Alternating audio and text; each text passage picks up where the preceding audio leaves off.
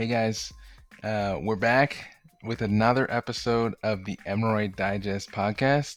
I am your host, Chuma Opineme. I am a GI fellow at uh, Emory University, and I'm here with Dr. Jason Brown. Jason, you should say hi to the crowd. Hey y'all, how's it going? So we just got done with. I always say it's a really good interview because they really are. Dr. Shazia Siddique is an excellent human being, and she was gracious enough to be pelted with questions at the end by us that, would have ruffled, the grisliest of physicians. And she was just, yeah, she was incredible. So I hope you guys enjoy this episode. Let's get to the show. Hello and welcome to the third installment of the Emerald Digest podcast. We are really glad you decided to tune in today. So today we will be discussing the recent AGA guidelines on iron deficiency anemia. And to do this, we will be spending some time with Dr. Shazia Siddique. Uh, Dr. Siddique is a gastroenterologist and health services researcher who practices out of the University of Pennsylvania, Perelman School of Medicine. Her interests are broad and include the integration of evidence-based practices into clinical care, quality improvement, health policy, and she was the prior national policy chair of the American Student Medical Association. She is also the founding director of AGA's Congressional Advocates Program. As you can see, her bio is super extensive, and we are really glad to have her on the show. Dr. Siddique, welcome to the program. Thank you so much. I'm honored to be here. So I feel like reading about you is one thing, but I guess if you had a more personal one-liner, what would that be to just so our audience get to know you a little bit better? Well, yeah, you definitely covered the breadth of areas that I work in. A core part of my research and QI work is in GI bleeding and anemia, which I'm so excited to talk to you all about today. But what I would say my ultimate goal really is just to help find ways to shape our healthcare system into one that is more equitable, high quality, and data driven. Sweet, that's awesome. So I guess given all the interest that you have professionally, uh, what do you do in your free time if you have any? Well, so I recently caved into peer pressure and we got a Peloton. So that's Nice. been my new hobby. And I I'll have to say I'm definitely new. I'm only 6 weeks in, but it's been so much fun learning and kind of building up different activities on the Peloton. Nice, nice. I feel like the Peloton is slowly sweeping the whole entire nation. Including GI for sure. Yeah. Actually, I just found out there's a Peloton treadmill. I saw an ad. Yes. Yeah, But I'm more yeah. of a bike person. I feel like it's like better on your knees, so I'm going to stick with that. And we're Fair already point. on. Especially for the endoscopist standing up. Exactly. Smart. So true. You have a lot of broad interests. I guess I'm curious if we took it back a little bit. How did you get, or I guess when did you know that you were going to be, a physician, and how did you know GI was your specialty of choice? Oh, that's a great question. My background is in health policy and advocacy, like you said, and I was that person in college who was rallying on the streets of Philadelphia for increased funding for HIV/AIDS, and I used to go to meetings in the basement of churches, and I loved grassroots advocacy. And so my passion was always thinking about how we can help, as I said, fix the healthcare system to make it more equitable with better access and higher quality care. And it wasn't even until residency that I realized how much I liked gastroenterology as a field. And I thought, look, this is what I really enjoy doing clinically. I love endoscopy. You get that immediate gratification, you stop a bleeder, but you also get this other side in GI of colon cancer screening and public health awareness. And so I felt like GI was a really good match for me clinically. And it was clear that there was a need for advocacy and quality in really any subspecialty in medicine. And so for me, it's actually been a really nice tie to be able to bring some of that perspective into the field. Well, awesome. One of the things that we like to do with this podcast is just sort of celebrate those of us that go into careers in education and research and advocacy, and so one, thank you for your contributions to GI so far, and we know that there will be more that will follow along as our careers develop, and yours does too. But two, is asking folks that come on the podcast that get into these positions. It takes a lot of work to get into the position that you're in, to even be able to do the work of writing a guideline. And so keeping in mind some of your fellows that are just a couple of months in, the first years, or residents who want to get into GI fellowship eventually, or even assistant professors like ourselves that are trying to develop a career and think about moving forward. How did you get from I'm a resident interested in GI, or I got into GI fellowship, to where you are now?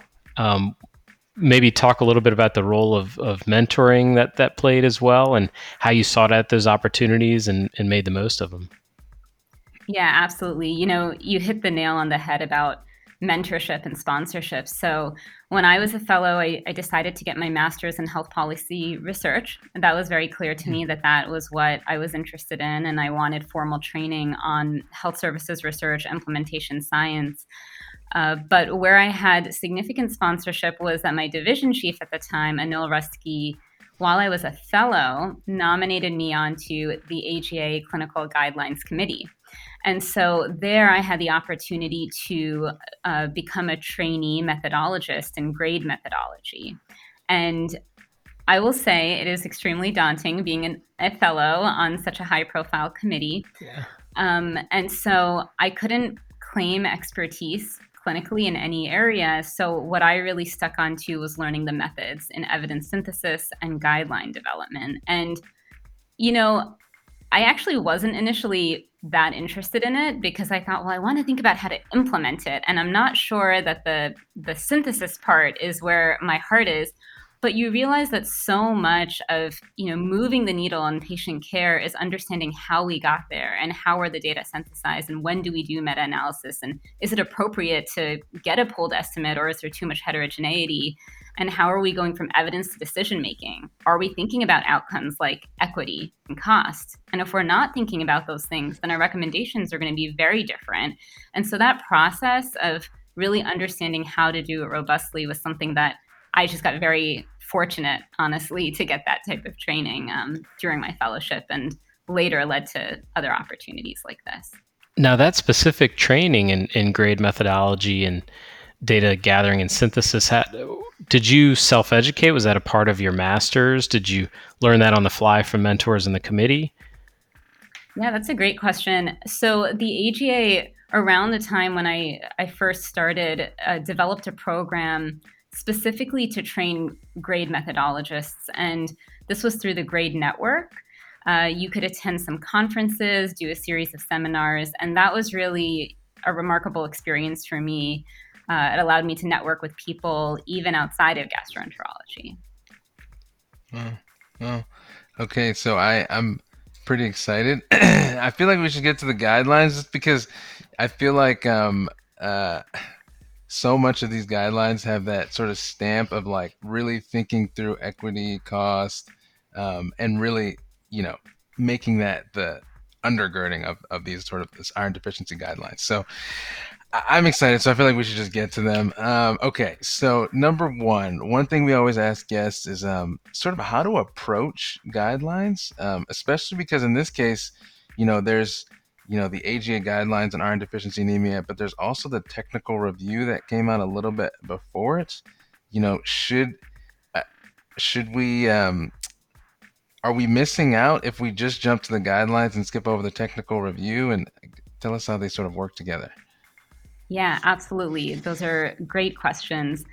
So per Institute of Medicine standards, it is extremely important that all guidelines are based off of a systematic review of the literature.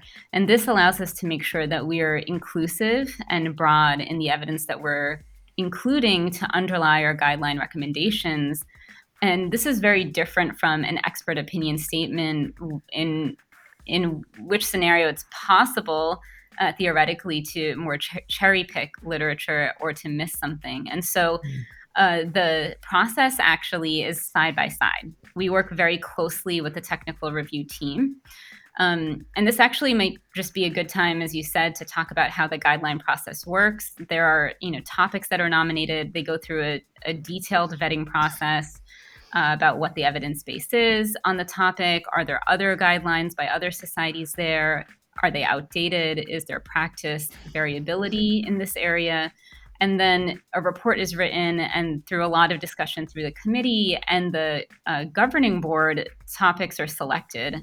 And the technical review team and the guideline panel meet at the outset to decide what are the questions we're going to focus on, what is the scope of the guideline, and then the technical review team spends their time synthesizing the evidence, running their searches, extracting data, and then that is presented to the guideline panel, at which point formal recommendations are developed.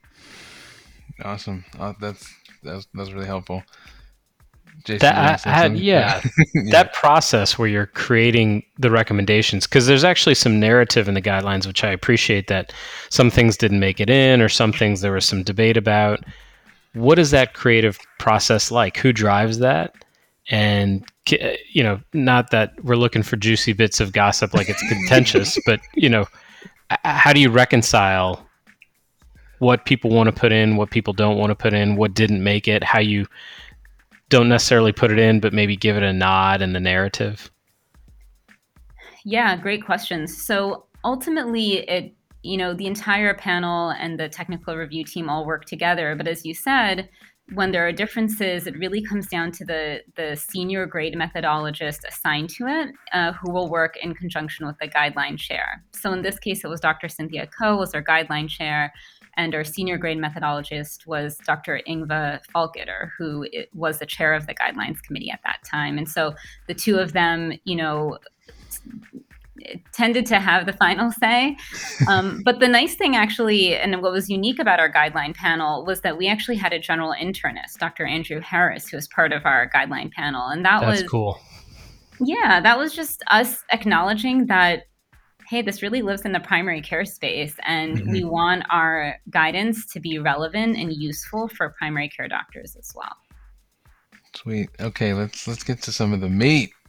Are we getting to the meat? Is that okay now? Yeah. So let's do it. I ad-libbed there. Sorry about that. No. I mean, I just don't want to. Okay, let's get. Okay, so first of all, I guess one of the strong recommendations is using 45 nanograms as a cutoff for iron deficiency anemia, and I feel like I don't know if there was a cutoff as strong as this before, but I feel like now when I say that in clinical spaces, it's kind of, I don't know, it's not questioned as much. I guess, how did you guys pick 45 versus, I guess they had mentioned 15, and take us through that process? Yeah, absolutely. I think one of the real strengths of the technical review is that they did such a good job just modeling data, and they did that specifically for this question. And so they show in one of their tables the difference in sensitivity and specificity with each of these levels. And the bottom line is that at a level of 15, the sensitivity was pretty low. It was 59%. And the specificity was 92%. But what you end up with is with a bunch of false negatives, which means that there is a missed opportunity there. And when we're living in a world where we know that there are rising rates of GI malignancies at earlier ages, we don't want to miss gastrointestinal cancers, especially when we know that the harms from endoscopy are actually quite low these days. And so the table shows us that we really can have a significant mortality reduction with increasing the cutoff from 15 to 45 And the downstream consequences are pretty minor and rare. So, for example, less than one perforation in a population of 1 million men and premenopausal women, which would, very likely be offset by a substantial reduction in the number of missed gastrointestinal cancers. There's strong recommendations versus some of the conditional recommendations. And I guess I was interested that, when it comes to, it seems like in folks who have, iron deficiency anemia, you guys primarily, you would go for bidirectional endoscopy. But I guess it was conditional in premenopausal women, but it was a strong recommendation, I believe, in postmenopausal women and men. Um, I guess I was interested in, what underlied that difference there. Yeah, absolutely. So, actually, I'll say a few things. The first is that prior to this, the existing guidance actually was pretty notably against doing bidirectional endoscopy in premenopausal women because they often attributed anemia to menstruation. But what I really want to clarify here is that the scope of this guideline is on asymptomatic iron deficiency anemia. So that doesn't just mean no overt GI bleeding, that also means we're excluding patients with bloating, epigastric discomfort, diarrhea. That's different. You're going to do endoscopy based on those symptoms. Similarly, if there's a patient with menorrhagia, you have symptomatic iron deficiency anemia that is not asymptomatic. And so we were really trying to focus on, we can't assume that every premenopausal woman has menorrhagia and that's the cause of her anemia. And so in order to look at this, and you can see that even though, bidirectional endoscopy is a strong recommendation for men and postmenopausal women versus a conditional recommendation for premenopausal women, we really do outline the yield of bidirectional endoscopy in both populations. Now, there's a lot of caveats to the number because of the evidence base in itself. There's issues with it, but in men and postmenopausal women, bidirectional endoscopy found lower GI malignancies in 8.9% and upper GI malignancies in 2%. But if you look at premenopausal women, it's much lower. It's about 0.9% and 0.2% respectively. So those numbers are much lower. And so that is part of what drove our conditional recommendation. The other part is that we really need to acknowledge that there is a heterogeneity amongst this population of premenopausal women. For example, should we really be withholding a scope from a 44-year-old woman just because she hasn't turned 45 and has, and meets the cutoff for colonoscopy for screening, who's premenopausal but doesn't have menorrhagia? Do you really think she's much different from a man? Whereas, a 21-year-old menstruating person whose average risk for GI malignancy, it may be more reasonable to assess patients' values and preferences in terms of how they feel about undergoing endoscopy versus trialing iron first. That's really where that conditional recommendation comes in, is just, recognizing that this is a heterogeneous cohort. Awesome. That's really helpful. So I guess, one thing I really like about these guidelines is how practical they are. And I really like how you guys, really sort of drilled into like the practicalities when it comes to endoscopy. So I kind of wanted to move to, I guess, what the guidelines had to say about do's and don'ts during endoscopy. So firstly, I guess we should talk H. pylori. It's I think one of the recommendations was, I guess I'll just ask the question, should we be biopsying for H. pylori routinely in patients who have asymptomatic iron deficiency anemia? So the answer there is no, and this is a tough topic, and ultimately it's because the role of H. pylori as a causal factor for iron deficiency anemia is unclear. And the technical review found weak evidence to support the effectiveness of eradicating H. pylori in patients with iron deficiency anemia.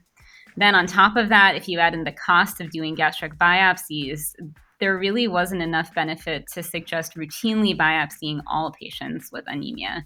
Instead, it's much more cost-effective to do urease breath testing instead. Interesting. Yeah. Now, I I want to ask the same question about atrophic gastritis as well, because I feel like you guys got into that as well. Should we be routinely, biopsying for atrophic gastritis? Yeah, absolutely. And actually, I'll throw in here just talking about the sneak peek and behind the scenes. One of the ways the guideline process works is that it's very iterative. And so even after our guideline is done, there is a public comment period and a peer review comment period. So this guideline was preliminarily presented at DDW, and people from the audience said, "You didn't talk about atrophic gastritis. Why not?" So we went back and we added this in. So I just want you to know that, the things that you guys bring up in the question and answer session and comments, it does make a difference. We want it to be practical. So that's a great process. So this was not part of our original scope, but we went back and looked at it. And here the recommendation to not biopsy was just mostly driven by the fact that there was insufficient comparative evidence to support the benefit of endoscopy. But another important factor was also that there aren't well-accepted management implications after a diagnosis of atrophic gastritis. So, what's going to change by detecting it earlier? Even if you are, randomly biopsying people and you think the yield is low, is it going to change management for that small subset of patients? And so, given that there wasn't great data to show that, we overall felt that we should not be doing random gastric biopsies. I do want to comment here, though, that all of this is different than targeted biopsies. So this is true for H. pylori too. If you see erythematous mucosa, please biopsy that. The goal in endoscopy is to look for targeted lesions and abnormal mucosa, anything that can cause anemia. Really, these two questions here are asking about random biopsies for normal mucosa, then no, there's not a benefit in doing so in all patients. Yeah. So I feel like we should round this out with should we routinely biopsy for celiac disease? Because I feel like, and it seemed like correct me if I'm wrong, 'cause you will of course do that. It seemed like there was a big factor of cost in this recommendation, but I'll let you maybe explain, if we should be routinely biopsying for celiac disease. Yeah, so this is a great question because, this was definitely something that was very controversial, and it's also something that was very misunderstood about our guidelines. So I'm really happy that you're bringing this up, and I'm hoping I can clarify this a bit. So first of all, there were no comparative studies that assessed the benefits of routine small bowel biopsies. 0. So I just want to say that because we should sometimes be challenging why we've done things a certain way for a long time. So there were no comparative studies. So in order to make a decision, we didn't just say, well, there were no studies, we're going to think about what we think is best. Instead, we said, let's first figure out how often do we find celiac disease in patients with anemia? So what is that diagnostic yield of biopsies? And then what is the accuracy of testing and then costs at the end, like you said. So they found 11 studies, over 7,000, almost 8,000 patients. But the pooled diagnostic yield, when you're getting totally random biopsies, is only 1.15%. This is very, very low. Serologic testing, on the other hand, is much less costly and has a high pooled sensitivity specificity, 93, 98%. And so, in order to have a pragmatic approach, what we actually did was we looked at 3 different management strategies. So first strategy, you're doing routine small bowel biopsies in all patients with asymptomatic anemia. Okay, that's what a lot of people were doing before, maybe still are. Second strategy is you go get your TTG IgA in every patient and you only biopsy those who test positive. In that scenario, those who test negative and have negative bidirectional endoscopy, they're getting iron. And that would fail in most patients with celiac disease, which would mean that they had, a false negative serology. And then that subset of patients would ultimately go back and get repeat endoscopy with biopsies and ultimately get diagnosed. Now, the third strategy, we really, we also added this in at the end because this came up significantly in peer review and public comment, was just this very common scenario in which a patient comes in for a diagnostic endoscopy and they, maybe it's an open access case and they didn't have any prior celiac testing. So here, the evaluation begins with performing bidirectional endoscopy. Don't do biopsies. Then you get the TTG IgA for every patient. Then those who test positive go back to get a second scope to confirm. Those who test negative, if there's a subset like this, like the first scenario, who actually did have celiac disease, fail iron, go back and get repeat EGD. So we modeled all of those by cost, and it showed that the first strategy, where you're doing initial serologic testing, was the most cost saving. And the one where you're routinely biopsying everyone was the most costly. So that's really, it's a long answer, but that it was a detailed explanation as to why we came out with saying no routine biopsies for celiac disease. Again, this is asymptomatic patients. If your patient has bloating, epigastric discomfort, diarrhea, of course you are biopsying those patients. Or presumably the endoscopic findings that you would associate with celiac disease. So again, just hammering home that point that these are totally normal endoscopic exams. Yes, thank you. Definitely mucosal abnormalities. Any suspicion for celiac disease, please biopsy. Yeah. Yeah, no, I think that's I just want to first of all, that can only be found in the technical review, because you guys kind of allude to it in the guidelines, but you really have to I really had to you got to dive into this stuff to figure out what, because it's interesting. This guideline is kind of that, at least that portion that's really, it seems like the thing that moved the needle was cost. Yeah. Right? That's kind of, it's really what's the most cost effective, not necessarily picking up the most, but it's the cost effectiveness. I thought that was just interesting that's the right answer. Yeah, and this is, you've hit home on an important point, which is that the brains behind any guideline is in the technical review. It's in the systematic review. It always is. And I'm saying that as somebody who, in this case, I was not a systematic review co-author. So I have to give a shout out to Dr. Don Rocky, Dr. Osama Altayar, Dr. Kolmaz, Dr. Ingve Falkeder, because really they crunch the numbers, and then that's presented to the guideline panel, and we go from there from evidence to decision making using great methodology. Yeah. All right, that was really. Oh, and then I thought that was interesting too. Sorry, not to hammer too much on this point, but it was really interesting. When they went through all these three scenarios, they even acknowledged the fact that it's kind of hard. Not every single practice setting does do these extraneous causes look the same. Because let's say you biopsy. Let's say someone has asymptomatic iron deficiency anemia. You go in, mucosa looks normal. But then their TTG, let's say it comes back, abnormal or something, and you want to go back and biopsy them. If we're talking about our Grady patients who had to take off time from work, transportation costs are not just driving in. It's like you got to take a bus to, an Uber. Or a family member has to take time off. Yeah. Right. Yeah. Then it's how do you? These costs look different, so it's almost like, I don't know.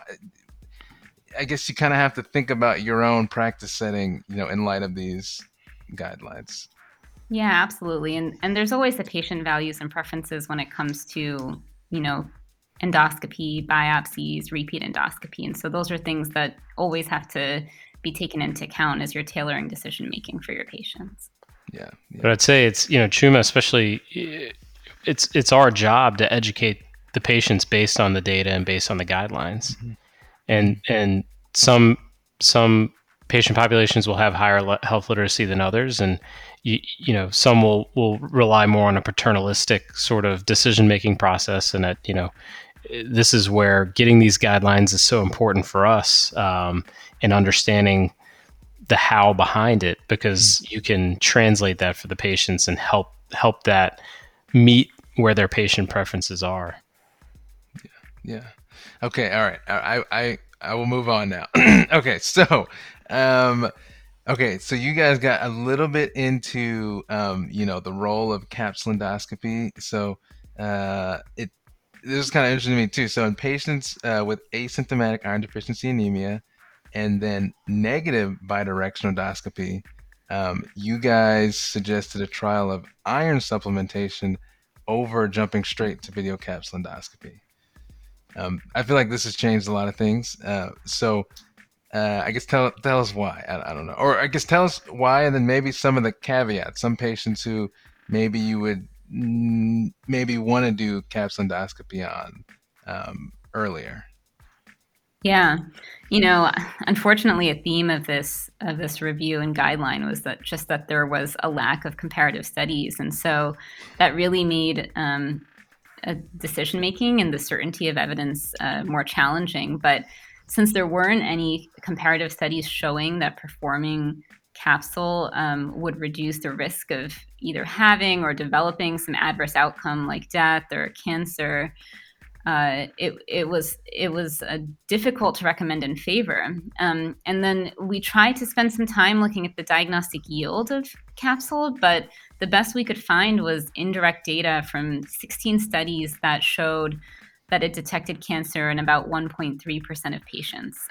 But we felt that was an overestimation given that symptomatic patients were included in those cohorts. And so overall, the diagnostic yield was quite low with capsule. And of course, in order to treat whatever the underlying etiology is that's seen in VCE, you have to typically do some type of a deep enteroscopy, and there are definitely more harms and costs associated with that. And so that leads to some of the caveats, which is the patient safe and stable enough to undergo deep enteroscopy, which does have a little bit more of a different risk profile.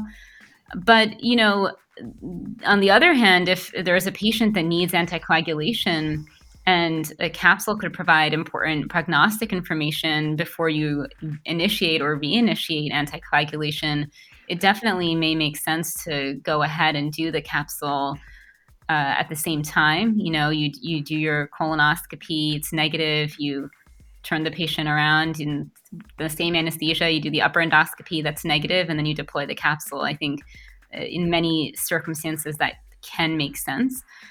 But given the lack of evidence, trialing iron first to see if there's a response was our recommendation. Yeah, yeah. And then I guess going along with iron, trialing iron for supplementation, how do we know if people are refractory to iron versus they've shown response?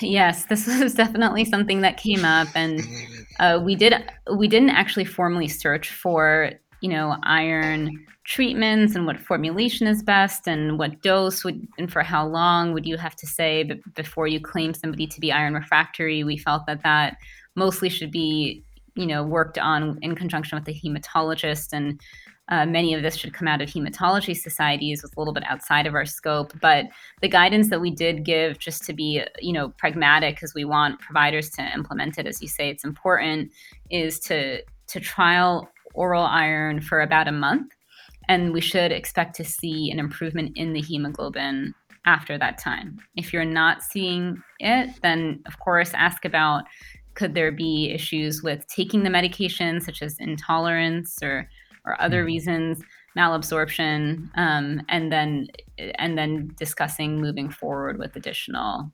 evaluation.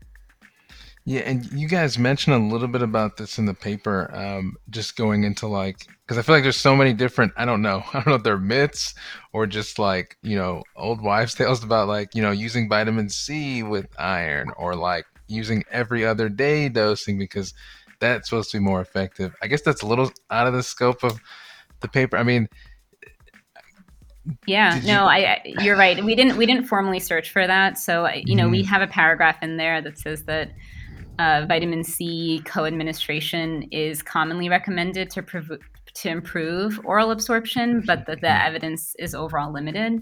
Again, we didn't systematically search for that, so we didn't outline it in the same way.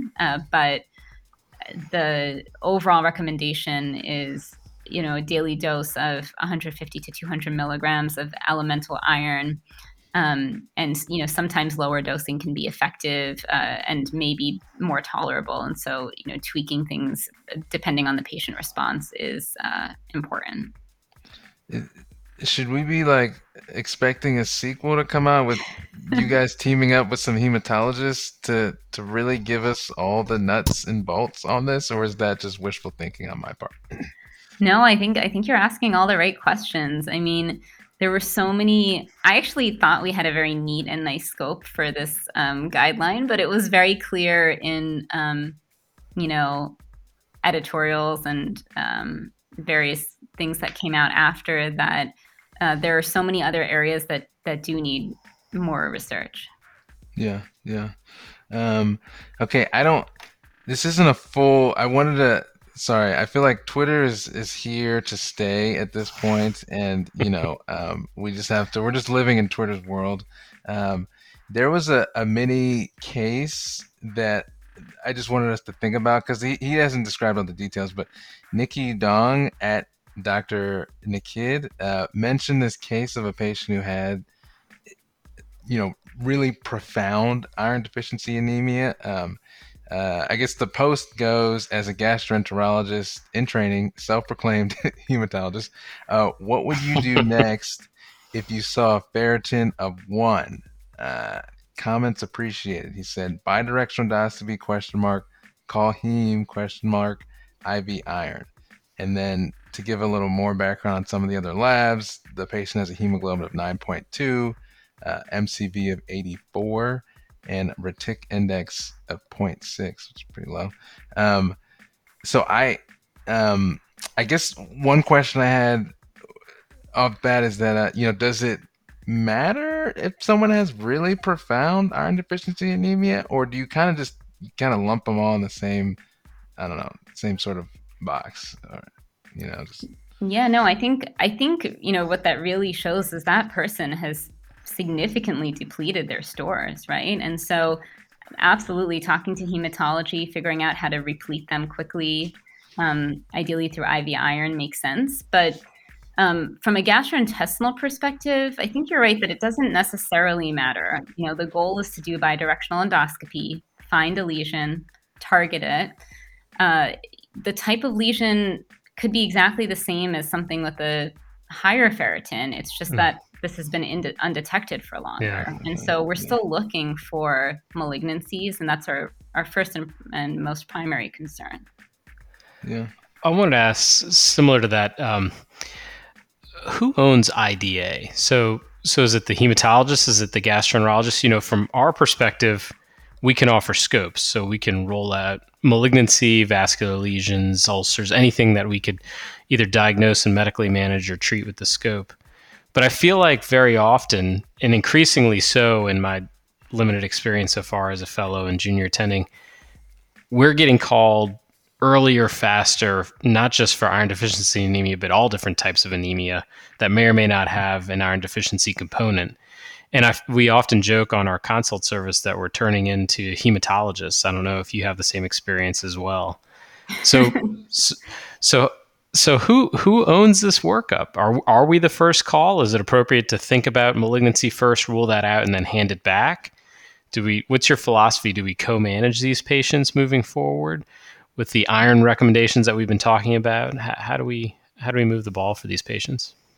Honestly, in an ideal scenario, this would be, what we would call, quote unquote, the primary team, the primary care doctor, the internist, the hospitalist who's doing the anemia workup, so that we're not saying check an LDH, check hemolysis labs, Right. And that once it's decided that this is a chronic iron deficiency anemia, that's when we come in and we say non-invasive testing for celiac disease, H. pylori. Actually, ideally, the primary care doctor is doing that first, and then we are coming in and doing bidirectional endoscopy afterwards. So that really should be the steps.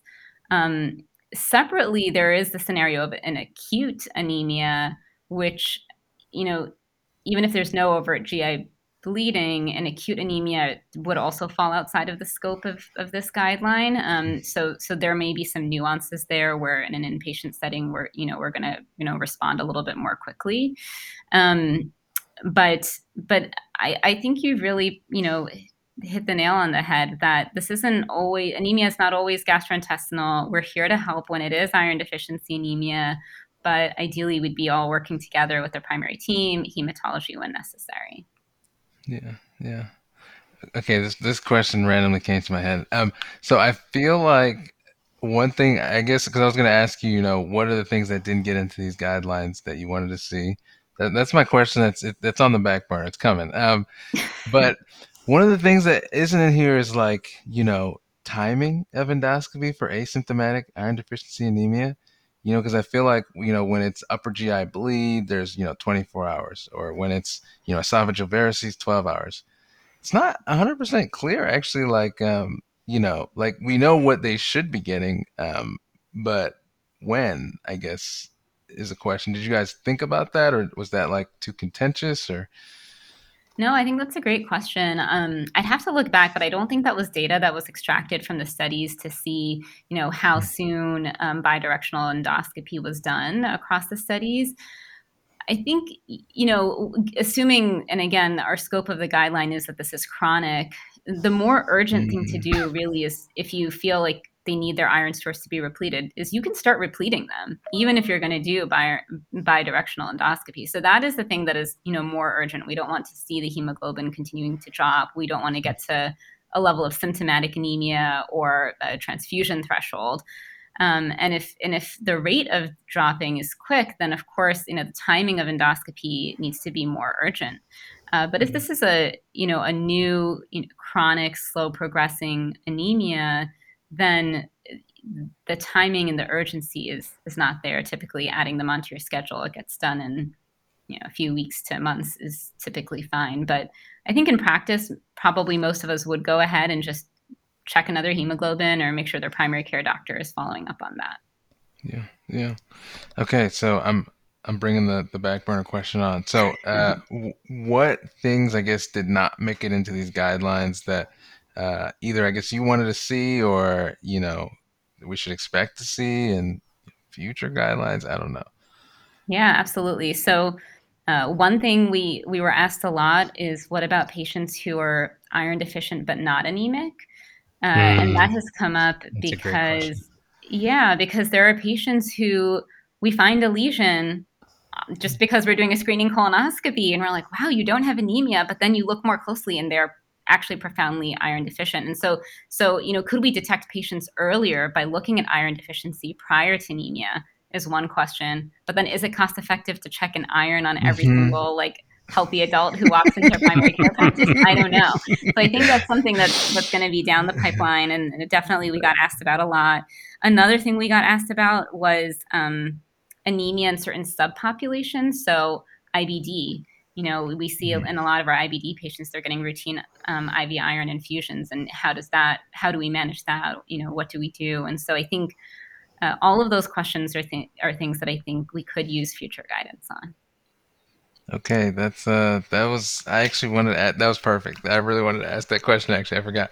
Okay, so that's all. I guess, do we have any closing comments, or I had one other question that sorry, this is just, we see this so often.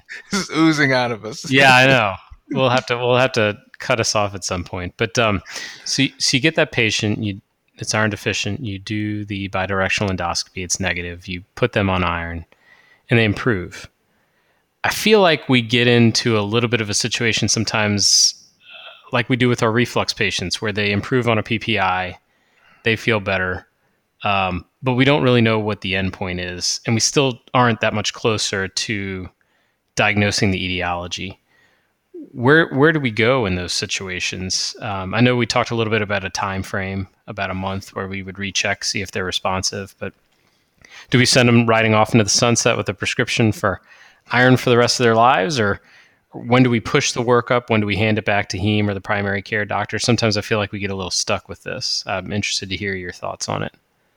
Yeah, absolutely. And it's something I've thought about a lot. I will give the caveat though that technically this wasn't covered in our guidelines. So this is going to Right. be a little bit more of We're my, ad-libbing. yeah, a little bit more of my take on how we do these things. And I think there you end up, as you said, in a spiral of how many times do you do bidirectional endoscopy plus or minus VCE over and over again. Think about how many times we do it. Maybe we find an AVM. We're not sure if it's the culprit. Maybe we Yeah. zap it. Maybe next time there's an AVM in a completely different area. Not sure if that's the culprit, and we zap it. And so then at some point that becomes, really a patient values and preferences conversation. And so I have some patients who are 80 years old, and it's much more of a slam dunk iron for the rest of your life. If you see blood in your stool, of course we are re-examining it. If you're symptomatic, if the iron stops working, we are looking again.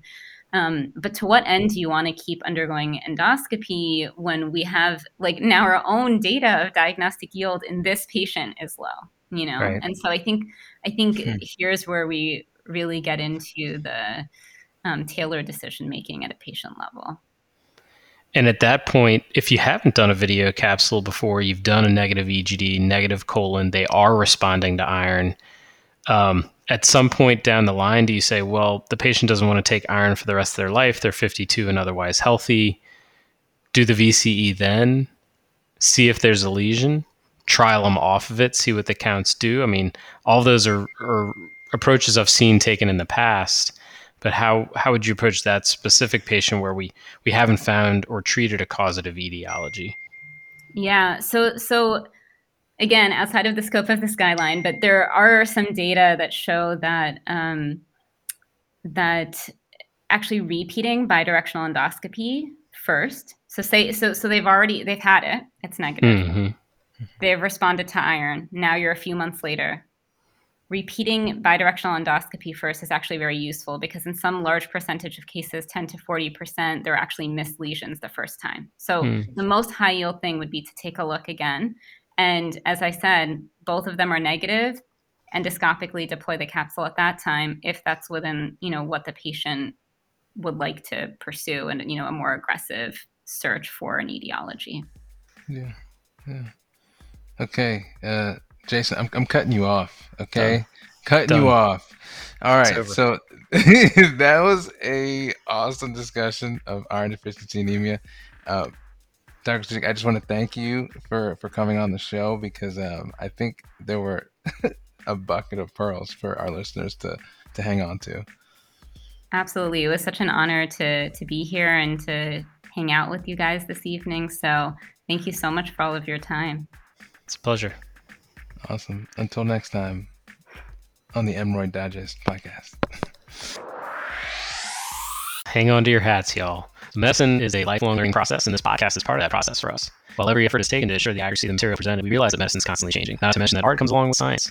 In a recorded conversation like this, we may make a mistake or get something wrong. We welcome comments, suggestions, or corrections. This material is presented for informational purposes only. This podcast is not intended to be, nor should it be understood or construed to be professional advice. By listening to this podcast, you agree not to use this podcast as medical or health advice to treat yourself or others, whether you're a credentialed medical provider or otherwise. Listening to this podcast does not constitute medical advice, nor does it engender a physician-patient relationship. This podcast should not be considered as replacement for the services of a licensed trained physician or healthcare professional. Consult your own physician for any medical issues you may be having. No author or guest of this podcast shall be held liable or responsible for any errors or omissions on this podcast or for any damage you may suffer as a result of failing to seek competent medical or health advice from a professional that's familiar with your situation. Furthermore, this podcast is not to be used in any legal capacity whatsoever, including but not limited to establishing a quote standard of care in a legal sense or as a basis for witness testimony. The views, opinions, and beliefs expressed in this podcast are those of the commentators alone, and we make no guarantee about the accuracy of the statements or opinions put forth. This podcast and its contents do not necessarily state or reflect the views, opinions, and beliefs of any employer, company, medical society, or other entity with which the host or guests are affiliated, professionally or otherwise. This podcast is HIPAA compliant. We do not accept any advertising money. Reference within the podcast to any specific commercial product, process, services by trade name, trademark, manufacturer, or other does not necessarily constitute or imply its endorsement or recommendation. Basically, this podcast is solely educational, and don't sue us. All right. See you next time, guys.